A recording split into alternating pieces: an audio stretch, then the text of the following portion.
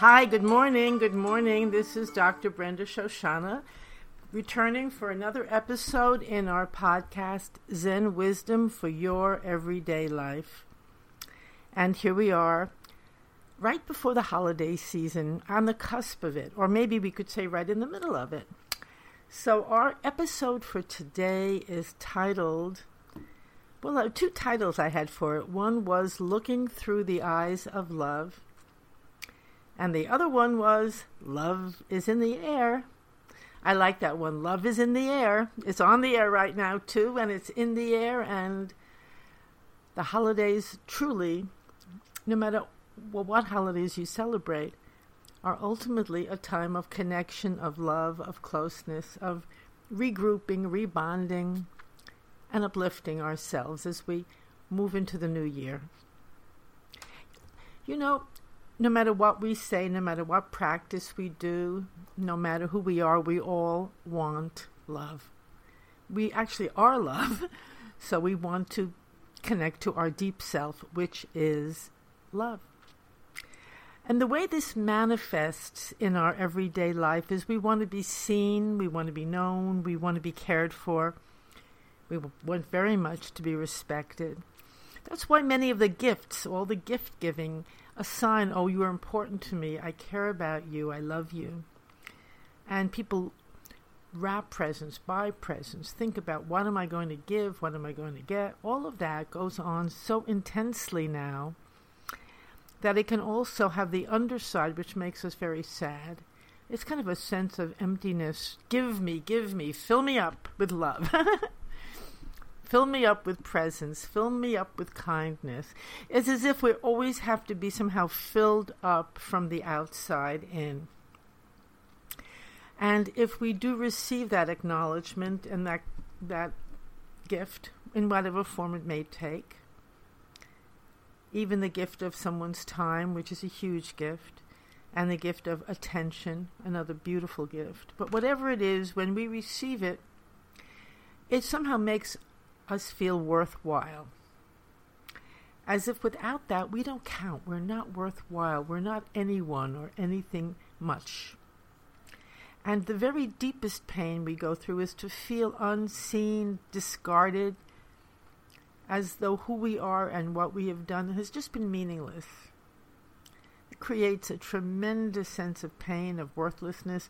We see so many young people, unfortunately, horrifyingly, committing suicide. This seems to be a bit of an epidemic because they're bullied or because they don't feel as if they're worth much at all.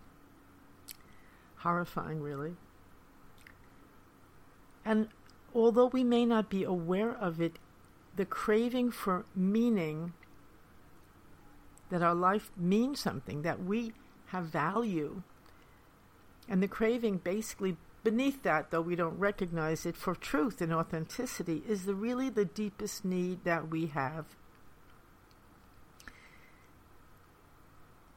The sad part, of course, is that for the most part we receive that authenticity, that value, that sense of value from the outside in, from the way others respond to us. Of course, in Zen practice, we turn that around. We just sit down and look within. We connect with what we are and what we have to offer, not what we have to receive. It's a huge turnaround, and it's very simple. It's so simple. There's a little saying, 1/4 of an inch difference in heaven and earth are separated. Just that little turnaround.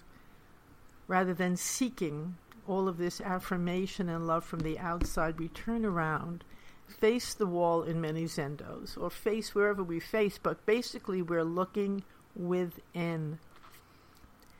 Rather than seeking all our treasures or believing all our treasures outside, we take ownership. We don't seek it within, we meet it within, we greet it within, we discover it within.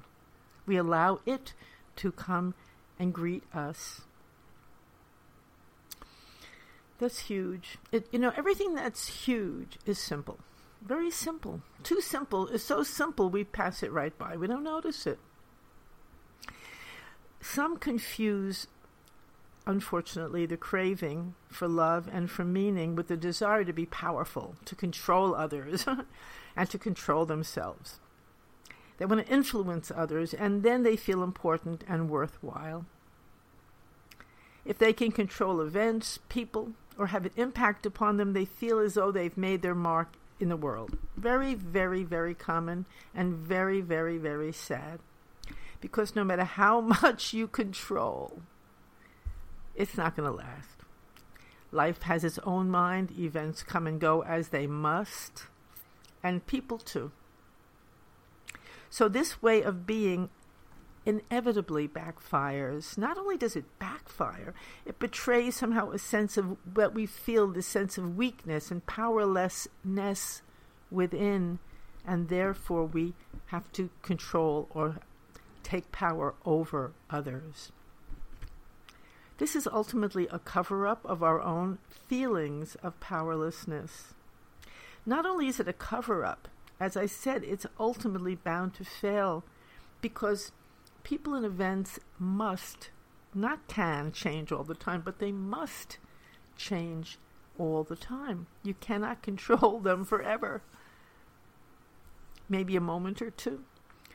And you need not control them either. Again, that wonderful little turnaround in Zen practice. Face yourself. When we sit and we don't move and we face within and we face ourselves, in a sense there might be a flavor or it might look on the outside like we're ultimate powerlessness.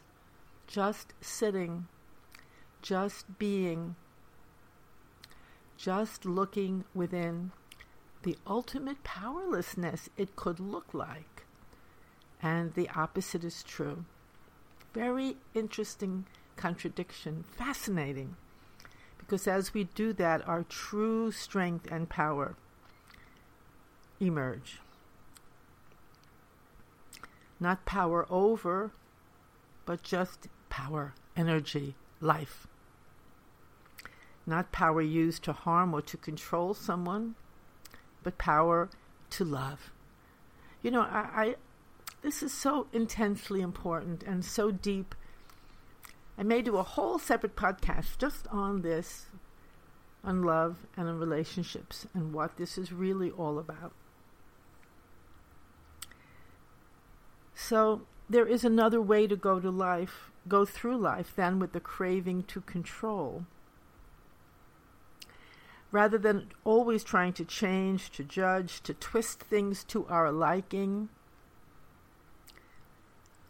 when we're sitting in this way, we just appreciate everything just as it is. Very simple again. My gosh, Zen practice is so simple, it's impossible. Actually, it's very possible, but it feels, how could doing something so obvious and so simple be so powerful? See, that's where the power is. It's in the simplicity and it's in the truth, not in all the games we play.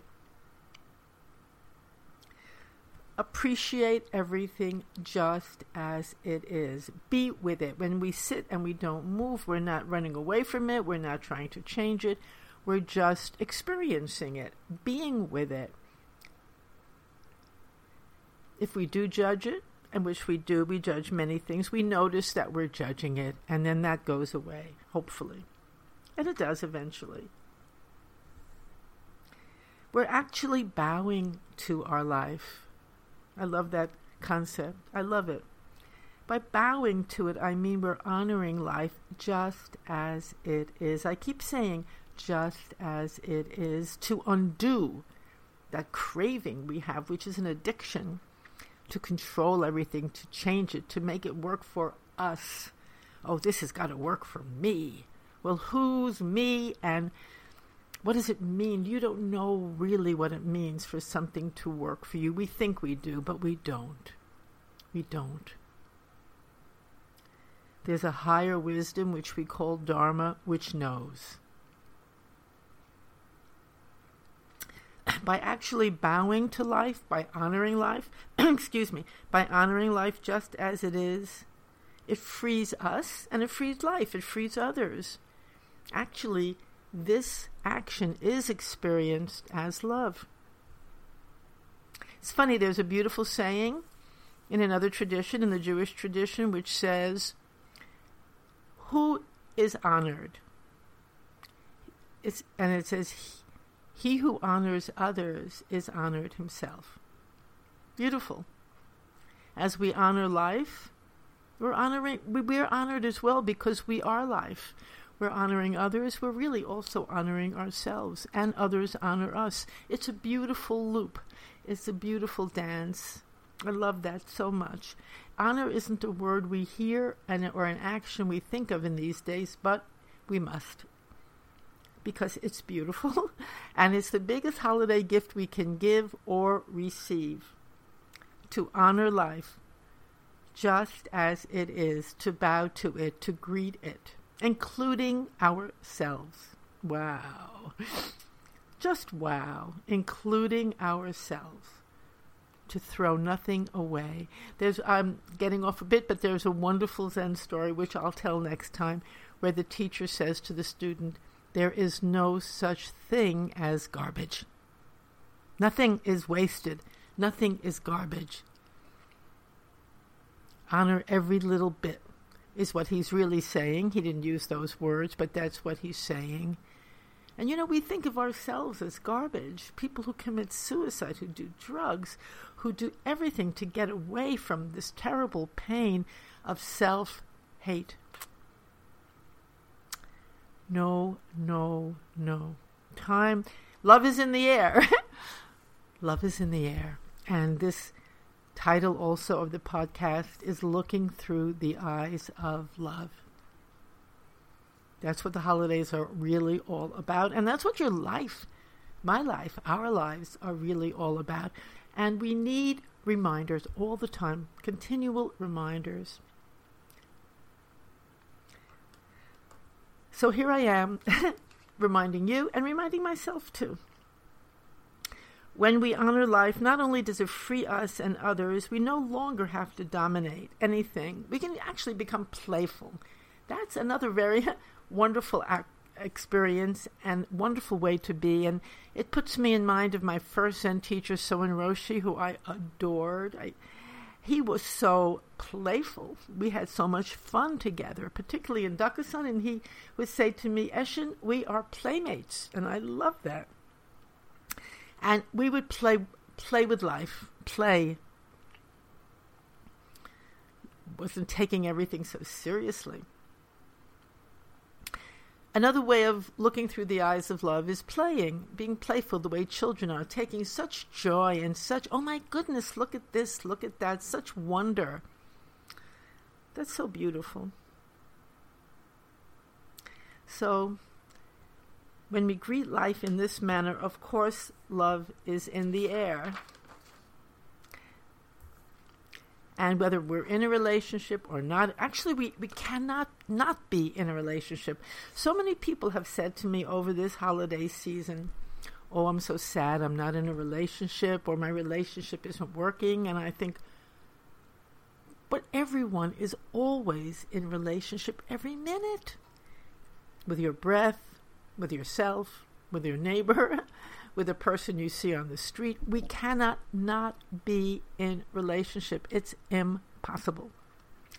So the idea I'm not in a relationship or my relationship isn't working is just not true. And when we look at it and ourselves through the eyes of love, everything turns around. So let me give you the exercise for this week. As I see, unfortunately, it's getting late. Time is moving along. I'm going to do in the new year a whole new, I'm not going to replace our Zen podcast because I just love it. I love doing it. But I'm going to do an additional one on love and on relationships because I feel so moved to do so. Anyway, let's do our exercise for today, which is really looking through the eyes of love. And what this exercise asks you to do is to return to simplicity. Isn't that lovely? My God, what a relief. Return to simplicity. And to do this exercise in the beginning, just for a moment, close your eyes, just for a moment, and think of someone you might have some problem with. Just think of that person and feel how you feel. Okay. Now think of some person you love so much. Just love them. And think of them now and see how you feel.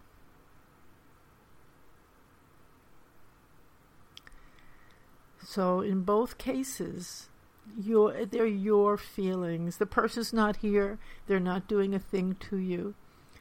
They're your memories. They're your feelings. One case love comes. One case something else comes. You can choose to look at everyone through the eyes of love. You can look for what's beautiful in the moment with them. You can look or remember the good that happened between you. You can always look through the eyes of love. Try it. Write to me. Let me know how it's going. I've been getting wonderful emails and I love communicating with you. My email address is topspeaker@yahoo.com. Our website for this podcast and all the others is www.zenwisdomtoday.com. And, of course, my personal website is BrendaShoshana with 2Ns.com. I welcome your responses. I welcome your emails. I welcome you. And I thank you for the privilege of talking together. Because even though I don't see your faces as I speak, I feel all of you with me. And I thank you. And so right now we're going to close for today. This is a big week for many. I really, really hope it's a beautiful week for you and a beautiful holiday coming up. And see if you can do this. Turn around. Welcome everything that comes just as it is. That is another way of looking through the eyes of love. We're removing our anger, our judgments, our demands that things be different. We're allowing and honoring the moment and each other just as we are. Thank you so much for listening again. Have a beautiful, beautiful day.